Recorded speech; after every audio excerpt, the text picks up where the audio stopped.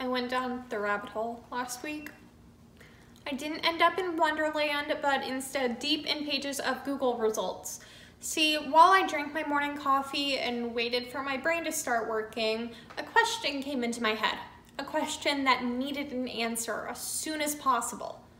Is there a patron saint of almond milk? I'll back up. I had been reading about St. Bridget of Kildare, one of the three patron saints of Ireland, along with St. Patrick and St. Columba. Hey, that's us. A milk vein by training, Bridget is also the patron saint of dairy workers.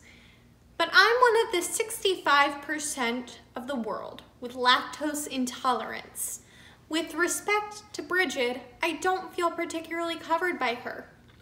But surely, I thought, ignoring the emails piling up in my inbox, surely there's a patron saint of non-dairy milk. And down the rabbit hole I went. First, I went for the easy get. Surely some saint has a special relationship with almonds.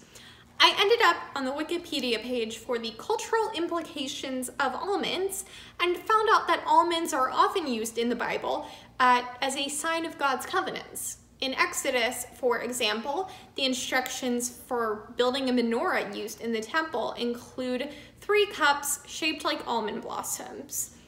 Then, for reasons I am not entirely sure of, almonds became associated with the Virgin Mary and the Christ child.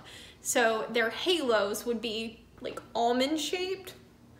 Does that kind of give you an idea? So I could have been satisfied with that answer, but I really wasn't. I Googled patron saint of almonds.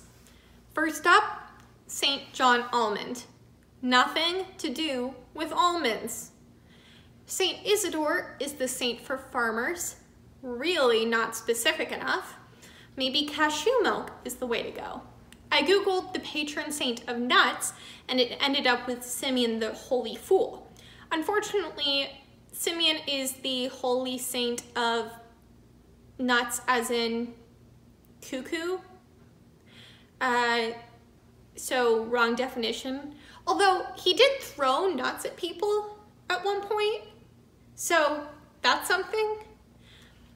And I thought, oat milk, very popular right now.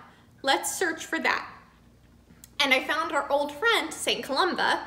It's traditional to make oat cakes on his feast day.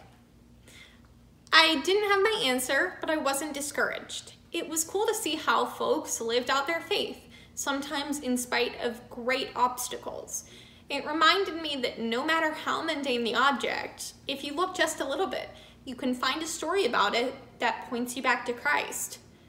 Oh, and so it turns out Bridget is the saint of all things lactose, including those with intolerance.